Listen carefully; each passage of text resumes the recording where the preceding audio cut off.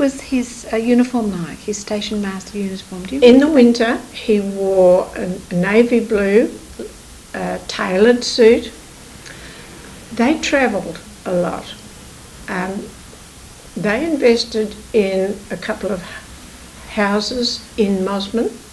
One I can remember distinctly was in Harvey Street, which is now a very modern street, but in the old days they were all little timber houses with tin roof, and they were a good rental proposition.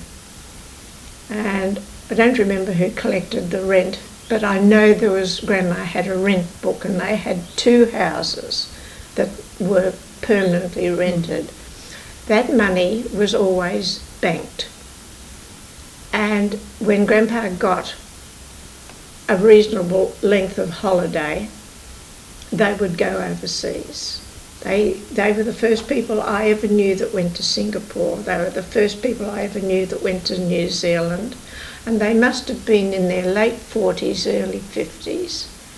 And I can always remember them going to New Zealand and doing the big walk from Milford Sound right up over the mountains down the other side, a 10-day walk where you slept in huts overnight.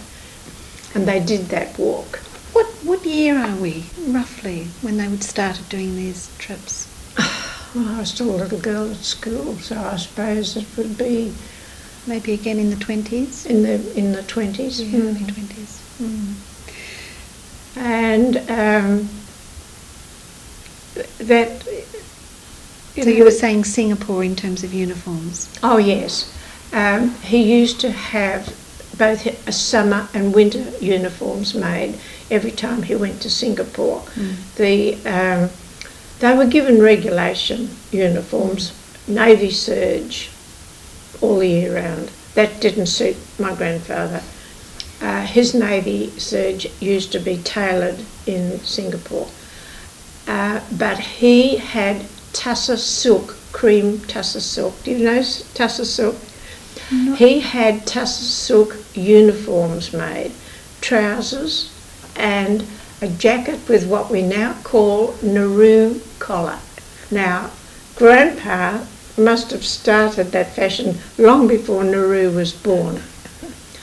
It was the stand-up collar that studded at the neck.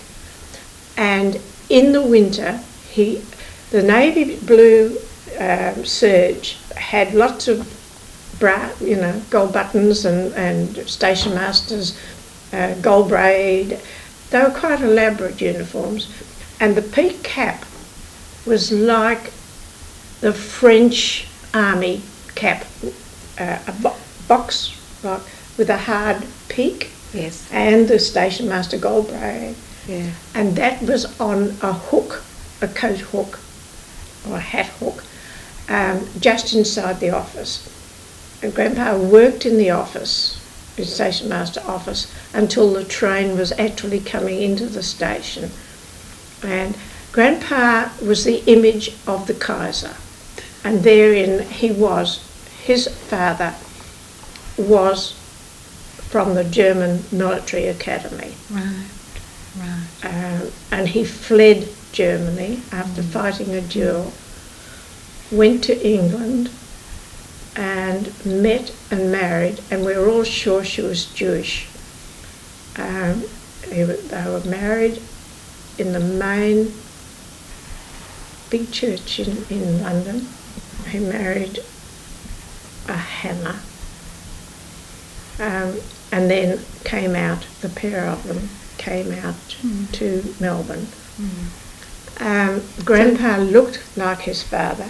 He had a small goatee beard, and he had this little moustache that was waxed at the end, and he carried a little pot of pomade in his top uniform pocket. And several times through the day, he would re-pomade. Grandpa always smelled lovely. And he was very, very military, very upright. And he would take his cap off the hook, put it on his head, and he would be there to greet the train. And he knew everybody that got on and off the station, and he was always waiting to open the carriage door and help the ladies alight with their shopping parcels. So he must have been quite a well-known He figure was at a Mosman very, Park. very well-known figure, yes. He was a